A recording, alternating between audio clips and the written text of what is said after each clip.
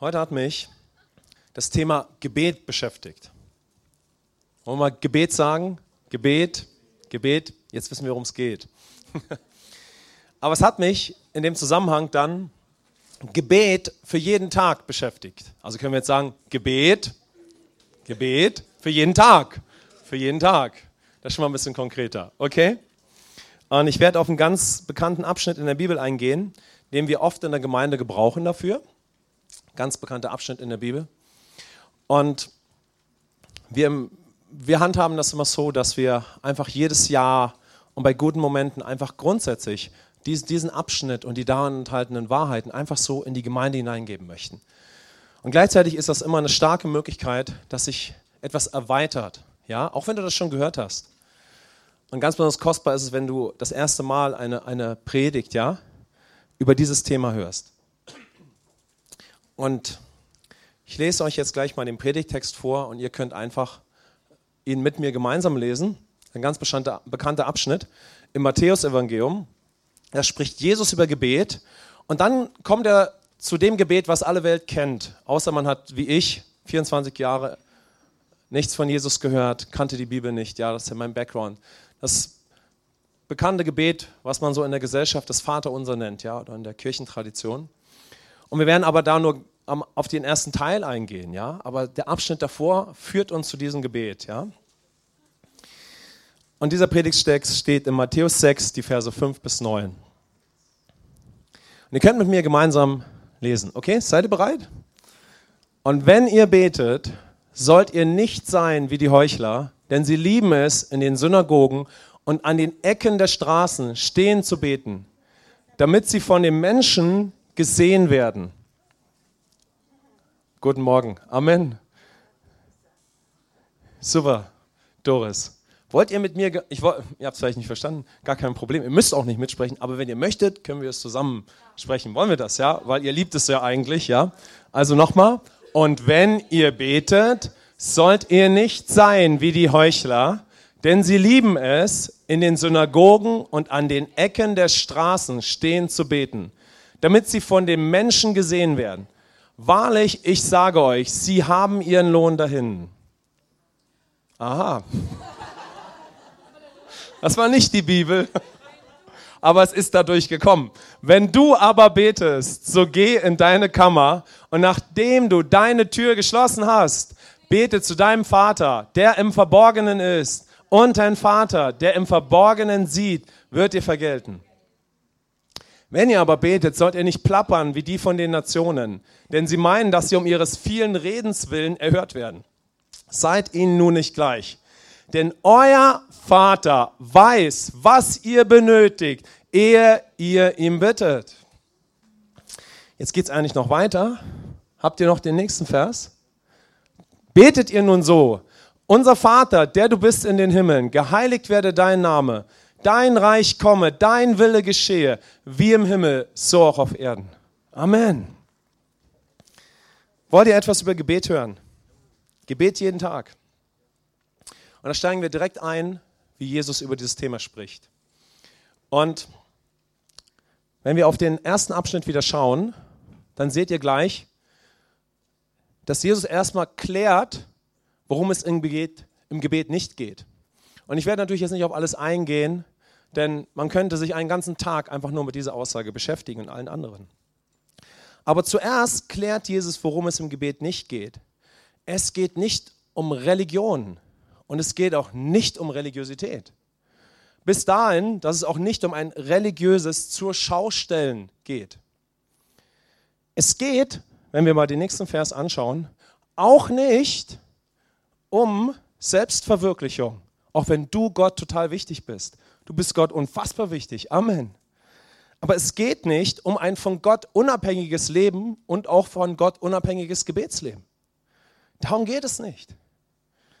Wo ich im Mittelpunkt stehe, worum geht es im Gebet? Lass uns den nächsten... Nee, hier beginnt es schon, ja? Worum geht es im Gebet? Jesus klärt zuerst, worum es im Gebet geht.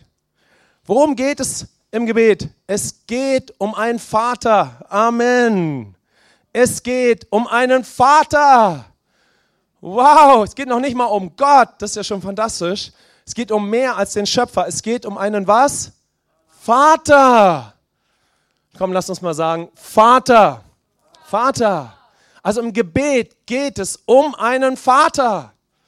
Und dann werden wir natürlich sehen, auch um dich.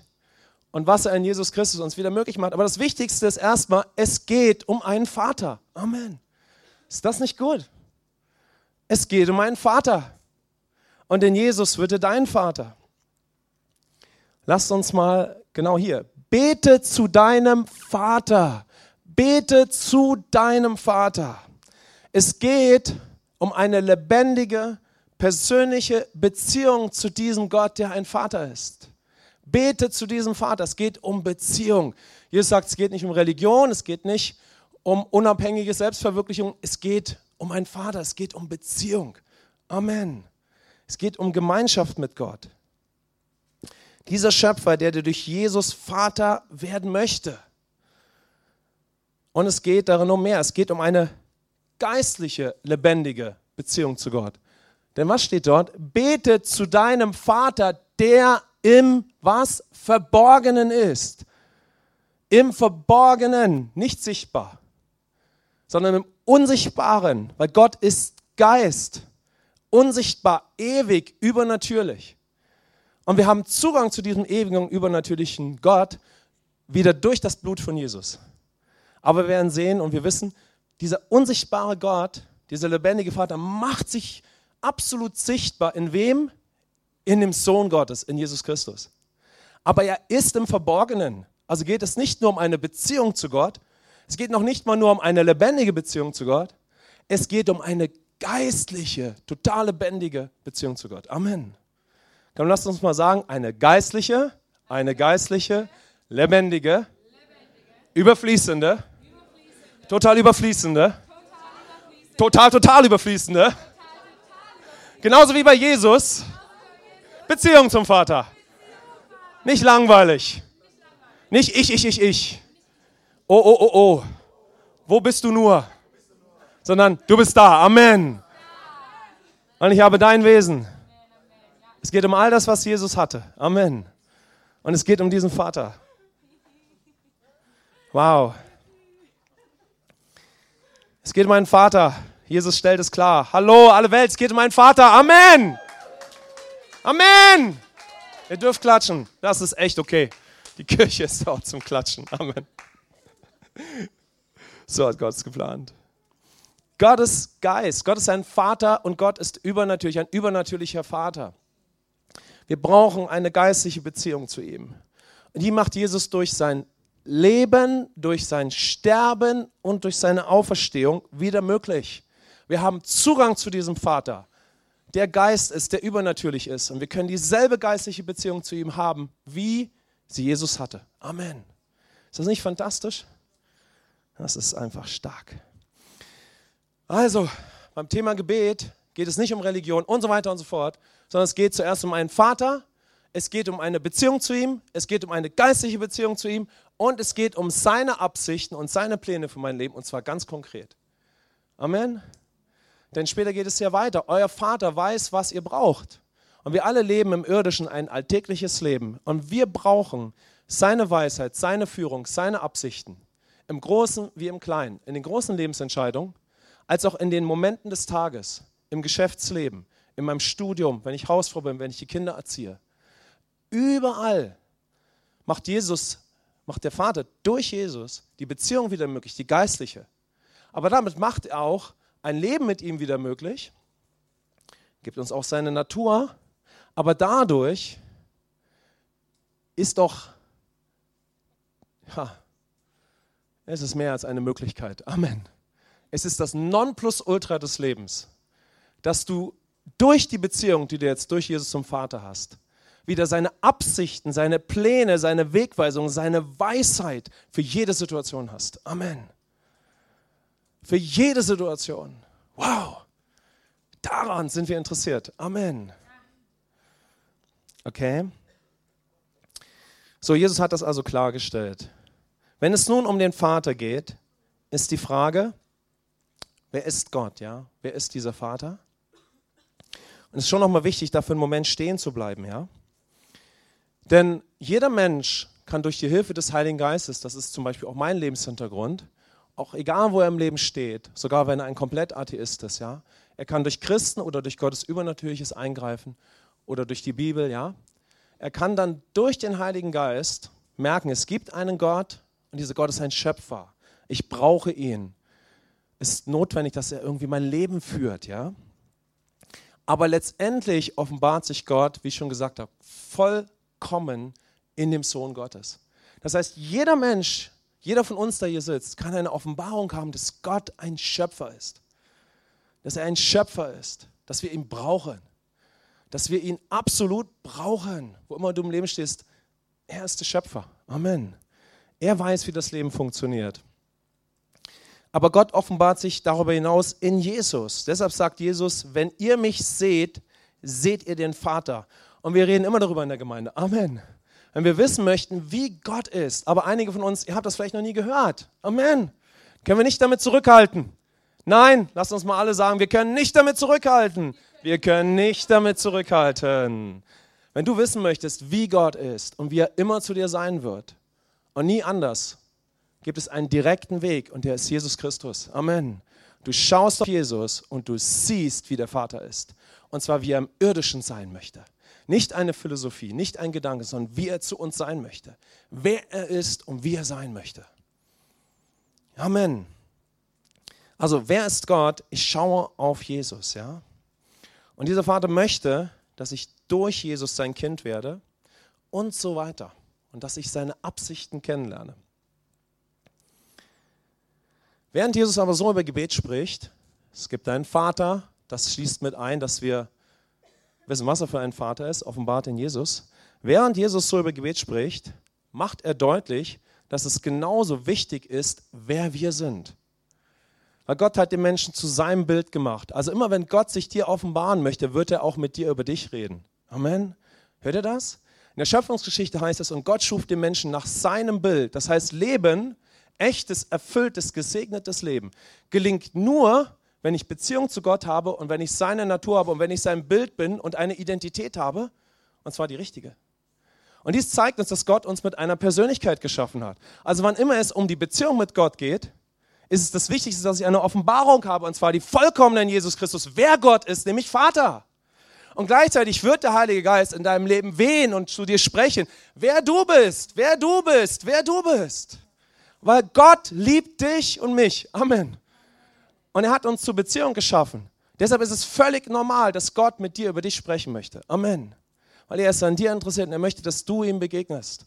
Er möchte Beziehung zu einem Sohn und zu einer Tochter. Es ist keine Religion. Amen.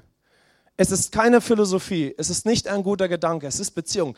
Deshalb spricht Gott immer mit dir über dich. Und er spricht auch mit uns darüber. Er möchte mit uns darüber sprechen, wo wir stehen. Und wir wissen das, ja, dass wir auf einer Reise sind, ja. Aber wenn wir das auf Gebet beziehen, ja, dann ist es auch, wenn es um das Thema Gebet geht, wichtig. Wer bin ich, wenn ich bete? Wo stehe ich da auf meiner Reise mit Gott? Wir sagen immer, du stehst im Leben oder du bist im Leben immer auf einer Reise. Lass uns mal sagen, wir sind immer auf einer Reise. Wir sind immer auf einer Reise. Entweder zurück zu Gott, das suchen wir, damit wir an die Tür kommen, die der Sohn Gottes ist, und durch sie hindurchgehen und eine neue Schöpfung werden, ein neuer Mensch. Das heißt, wir sind auf einer Reise, alle im Leben, alle. Wir werden geboren und kommen auf eine Reise. Aber Gott hat eine Absicht, dass ich auf dieser Lebensreise an eine Tür komme, die ist Jesus Christus. Amen. Und wenn du Jesus Christus annimmst, wird Gott dein Vater. Und alles verändert sich, weil du eine neue Schöpfung und ein neues Wesen wirst. Es ändert sich etwas, ja. Also ob wir nun auf der Reise zurück zu Gott sind oder ob wir schon Jesus angenommen haben, ja, wir sind auf einer Reise. Was hat das mit Gebet zu tun? Wer bist du? Interessiert euch das, ja? Das ist auch für uns total hilfreich, wenn wir Menschen helfen zu beten, ja? Wenn du auf deiner Reise, hört ihr das? Wenn du auf deiner Reise zu Gott bist, dann ist das fantastisch. Amen. Dann sagen wir, hey, wir sind total happy über dich. Amen. Wenn du auf deiner Reise zurück zu Gott bist, wie ich das mal war, und die Bibel sagt, jeder Mensch ist auf der Reise zurück zu Gott. Wenn du auf deiner Reise zurück zu Gott bist, dann ist das herrlich. Und es ist wichtig, dass du das merkst. Ich suche Gott. Im Alten Testament gibt es einen ganz starken Bibelvers. Wenn du mich von ganzem Herzen suchst, dann wirst du mich finden. Amen. Amen. Also wenn Gott sich in deinem Leben bemerkbar macht, dann geht eine Riesensuche los, weil wir haben die wahre Identität verloren. Wenn du merkst irgendwie, ich muss Gott haben, ich muss ihn kennenlernen, ich brauche mehr, ja? Ich bin auf der Suche nach ihm, dann ist das das Beste, was es gibt. Amen. Weil dann kannst du ankommen an der Tür. Vielleicht möchtest du heute ankommen. Vielleicht bist du vorhin im Gebet dort angekommen. Vielleicht sagst du, ich möchte heute ankommen. Aber wie kannst du dann beten, ja? Wenn du auf der Suche bist? Wow, das ist jetzt richtig gut. Wir müssen es trinken, essen, aufnehmen und hey, wir beten mit jedem so, der es möchte. Amen. Okay, seid ihr dabei? Dann ist es so gut, wenn Gott dir hilft oder wir vielleicht dir helfen, dass du betest, ich möchte diesen Vater kennenlernen. Amen. Ich möchte diesen Vater kennenlernen. Und das erste Mal betest du so ganz alleine, so für dich, innerlich, vielleicht im Lobpreis oder beim Autofahren, ja. Ist ganz unterschiedlich, ja. Vielleicht liegst du zu Hause auf deiner Couch, ja, vielleicht gehst du durch die Stadt, ich könnte auf einige Beispiele eingehen. Und du sagst, Vater, ich möchte dich kennenlernen. Oder du sagst, Gott, ich möchte dich so als Vater kennenlernen. Das ist so kostbar. Oder du sagst, ich möchte Jesus kennenlernen. Vielleicht betest du gar nicht. Ich wusste gar nicht, dass man beten kann. Vielleicht hast du einfach nur einen Gedanken. Also irgendwie muss ich Gott kennenlernen. Ich muss Jesus kennenlernen. Aber dann kannst du ein Gebet sprechen. Als ich auf der Reise zurück zu Gott war, habe ich dann das erste Mal gebetet. Ich habe gebetet in meinem Kopf, ja. Ich habe so Gebete formuliert. Und das war wichtig. Amen. Gott hat das gesehen. Aber dann kamen sie immer mehr aus meinem Inneren. Ich wollte Gott kennenlernen. Mit allem, was ich bin, wollte ich zurück zu ihm. Dann habe ich das irgendwie mit Jesus realisiert, so ein bisschen. Ich sagte, ich muss diesen Jesus kennenlernen. Ich habe nicht nur Gebete gesprochen, sondern aus meinem Inneren habe ich gesagt, ich muss Jesus kennenlernen. Also wenn du betest, ich möchte diese lebendige Beziehung haben, diese geistliche, das ist ganz stark, ja. Und wenn wir schon durch die Tür gegangen sind, was ist dann wichtig für unser Gebetsleben? Wer sind wir dann? Dann hat sich alles verändert. 1. Korinther 5, Vers 17.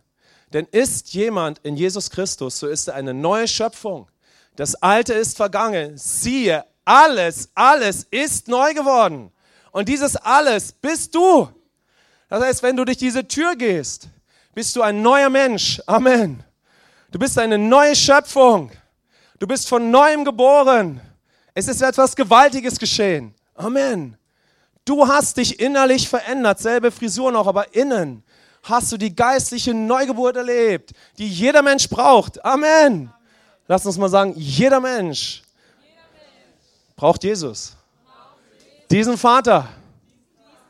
Und diese Neugeburt. Diese neue Schöpfung. Wenn du durch die Tür gegangen bist, bist du eine neue Schöpfung. Du bist ein gerechter Sohn, eine gerechte Tochter. Wir können es nicht lassen, davon zu reden, sagt die Bibel. Wir können nicht anders. Wir reden auch nachher noch davon. Und dann träumen wir noch davon. Wir halten auch wirklich manchmal unseren Mund. Ja? Das klappt schon. Zum Beispiel im Lobpreis, da singen wir darüber. Und wenn wir in der Kraft Gottes liegen, dann Wir sind auch wirklich manchmal ganz leise. Spätestens, wenn wir schlafen. Aber ist Gott immer noch da. Amen. Die Kraft ist immer noch auf dir. Ist nicht weggegangen. Also wenn du eine neue Schöpfung bist, wenn du durch die Tür gegangen bist, dann kannst du auch schon vorher im Namen von Jesus beten. Das ist sehr, sehr wichtig. Aber jetzt kannst du im Namen von Jesus als Sohn, als Tochter, und da möchte ich uns jetzt führen, du kannst als Sohn, als Tochter, ich will noch gar nicht mal sagen beten, du kannst als Sohn, als Tochter zu ihm kommen, wenn du betest. Amen. Hört ihr das? Wenn du betest, geht nicht um Religion, nicht um Selbstverwirklichung, ja? Dann bist du jemand. Entweder bist du in deinem Gebet noch auf der Suche nach Gott oder du bist schon durch die Tür gegangen und du bist eine neue Schöpfung. Und jetzt kannst du kommst entweder als ein Suchender zu ihm, der sagt, ich würde gern beschenkt werden, oder du kommst als ein Suchender, ja, oder erlöst werden, oder du kommst als ein Suchender, nee, nicht als ein Suchender, du kommst als ein Sohn, als eine Tochter und sagt, hey Vater, lass uns über meinen Tag sprechen. Amen. Was dir wichtig ist. Du kommst als Sohn. Und so kannst du beten. Du hast eine Beziehung zum Vater. Amen. Johannes 14, Vers 6. Jesus sagt, ich bin der Weg, die Wahrheit und das Leben. Niemand kommt zum Vater als durch mich. Und wenn du durch diese Tür gegangen bist, bist du beim Vater und du hast eine Beziehung zu ihm. Amen. Kannst du uns sagen, wenn du die Freiheit schon hast, wenn das schon passiert ist, ich habe eine Beziehung zum Vater.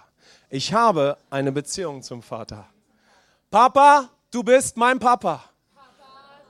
Wow. Ich komme zu dir als Sohn oder Tochter. Du hast wieder seine Natur, Johannes 4, Vers 24. Gott ist Geist und die ihn anbeten, müssen ihn in Geist und Wahrheit anbeten. Weil du Jesus angenommen hast, bist du von neuem geboren und Gott hat sein Wesen zurück in deinen Geist gegeben. Und seine Fülle ist jetzt in dir. Du bist von seinem Geist, du stammst von Jesus ab. Amen. Du hast jetzt seine Natur. Du hast wieder Connection, du bist ein neues Wesen, du bist ein Anbeter, du hast diese geistliche Beziehung. Und wenn du seine Natur hast, was kannst du? Ihr seid zwei Gleichgesinnte, Vater und Sohn, Vater und Tochter. Was passiert, wenn zwei Gleichgesinnte sich treffen? Die reden über dieselben Dinge. Amen. Manchmal brauchen wir ein bisschen einen Weg, dass wir realisieren, was passiert ist, damit wir dieselben Dinge teilen. Deshalb ist es so wichtig, als junger Christ, so viel als nur irgendwie möglich, in der Gemeinde zu sein. Manchmal, es geht nicht darum zu sagen, hey, du musst überall dabei sein. Es geht darum, hineinzugehen in das ganze Leben, bis du sicher darin bist. Amen. Weil dein ganzes Denken sich erneuern wird. Und wenn du seine Natur hast, wenn ihr Gleichgesinnte seid, was kannst du dann? Du kannst sein Herz berühren. Amen. Und er kann dein Herz berühren. Er kann dir seine Absichten, seine Intimitäten, seinen Willen mitteilen. Ja? Wir können sein Herz berühren wie Jesus. Und er hat einen Weg der Kommunikation jetzt zu uns wie zu Jesus. Ist das nicht fantastisch? Amen. Schaut, und so können wir jetzt ein Gebetsleben aufbauen. Und Gott kann uns seine Absichten und seinen Willen mitteilen. Wie beim verlorenen Sohn, ja, in Lukas 15, der verlorene Sohn kommt zurück zum Vater. Er kommt zurück in seine Arme und er hat wieder Beziehung. Kennt ihr die Geschichte vom verlorenen Sohn? Amen. Der verloren war und wieder gefunden ist. Wollen wir mal sagen, gefunden? Gefunden. Der verlorene Sohn kommt an das Herz des Vaters zurück. Der Vater rennt ihm entgegen. Und die Gemeinde ist ein Ort, wo wir den rennenden Vater zeigen. Amen.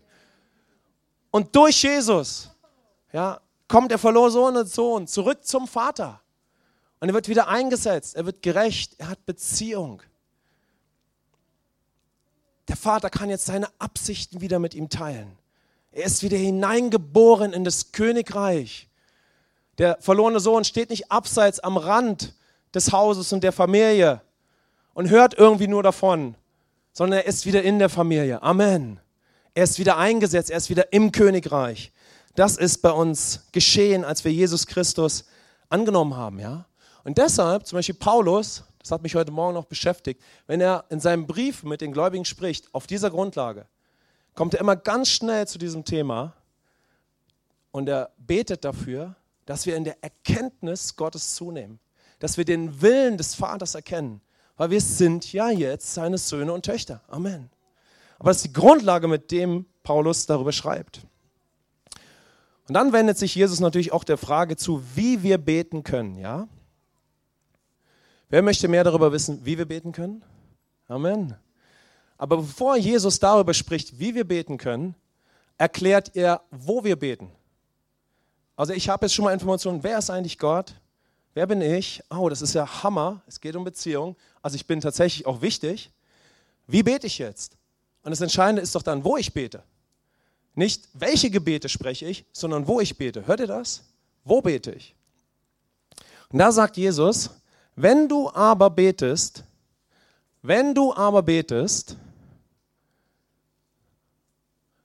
geh, wo steht es? Wenn du aber betest, so geh in deine Kammer. Und natürlich können wir uns auch persönlich zurückziehen und das ist auch notwendig. Aber letztendlich geht es darum, oder es geht Jesus darum, zu zeigen, dass es um mehr geht, als auf einem persönlichen Rückzugsort. Wenn Jesus von der Kammer spricht, weil du kannst dich doch nicht jeden Tag in deinem Leben, richtig, immer persönlich zurückziehen. Stimmt das? Mach es zu einer festen Angewohnheit, eine persönliche Zeit mit Gott zu haben, wo du dich auch zurückziehst. Aber du kannst dich nicht immer zurückziehen, richtig? Und selbst wenn du dich zurückziehst an einen Ort, wo niemand ist, was dann? Wenn Jesus von dieser Kammer spricht, spricht er von deiner Kammer in deinem Inneren. Er spricht von deinem Geist. Er spricht von deinem inneren Menschen. Amen. Er spricht von dir, dein Geist, das bist du. Hier ist der innere Mensch gemeint, ja. Und wenn du noch suchen bist, wie wir vorhin gesagt haben, ja, dann kannst du von innen heraus beten. Es geht nicht um Religion. Es geht nicht um alles Mögliche, wo ich zu überleben habe im Leben. Es geht um Gebete, die aus deinem Inneren kommen, ja. Vater, ich möchte dich kennenlernen. Und wenn wir zurück zu Gott kommen und so an der Tür von Jesus stehen, wisst ihr, unsere Gebete, die wären sehr einfach. Die wären sehr einfach. Die sind Gebete, die kommen aus unserem Herzen. Es sind Gebete, ich muss dich kennenlernen. Amen. Wow. Beten aus deinem Inneren, mit deinem ganzen Herzen. Das hatten wir ja schon. Amen. Wie wichtig das ist, ja. Und wenn ich von neuem geboren bin, dann habe ich in meinem inneren Menschen eine vollkommene geistliche Beziehung. Lass uns mal kurz die Augen schließen. Und wenn du möchtest, kannst du deine Hand einfach so auf deinen Körper legen. Dort ist dein Geist. Und ich spreche über dir aus im Namen Jesus, wenn du noch nach ihm suchst, spreche ich über dir aus in dem Namen Jesus, dass Gott dich hört. Und ich segne dich, dass deine Gebete aus deinem Inneren kommen. Dass du tief nach ihm suchst, bis du Jesus Christus richtig gefunden hast. Und ich segne dich, dass wenn du von neuem geboren bist, dass du persönliche, wachsende Offenbarung bekommst. Und du kannst selbst beten, Heiliger Geist, offenbare mir in Jesu Namen, dass ich eine Quelle in mir habe. Dass ich einen neugeborenen Geist habe und dass da eine Beziehung ist. Und ich setze dazu die Kraft Gottes über dir frei. Ich bete, dass du persönliche Offenbarung bekommst, wachsend. Dass du neu geboren bist. Da ist ein innerer Ort, ein neues Ich, eine neue Kammer. Du bist mit ihm verbunden. Du bist mit ihm verbunden. Amen. Amen. Deshalb betet Paulus in Epheser 3, dass der Geist Gottes uns in unserem Geist, in unserem inneren Menschen stärkt. Denn hier ist der Ort, wo wir Beziehung zu Gott haben. Amen. Die Beziehung zu Gott ist in deinem inneren Menschen. Wow, wir könnten jetzt da weiter reingehen, aber wir gucken auf den letzten Punkt. Denn wie können wir jetzt beten? Wie können wir beten? Und ich werde es gleich so auf den Punkt bringen, dass es uns hilft, ja? Wie können wir beten? Interessiert euch das noch? Denn jetzt kommen wir zu dem letzten Vers. Lasst uns den schon mal betrachten. Wie können wir beten? Wie können wir beten? Jetzt wissen wir, worum geht es im Gebet? Den Vater, Beziehung. Es geht auch um dich. Und es geht auch darum, wo bete ich? Ja? Wie bete ich jetzt?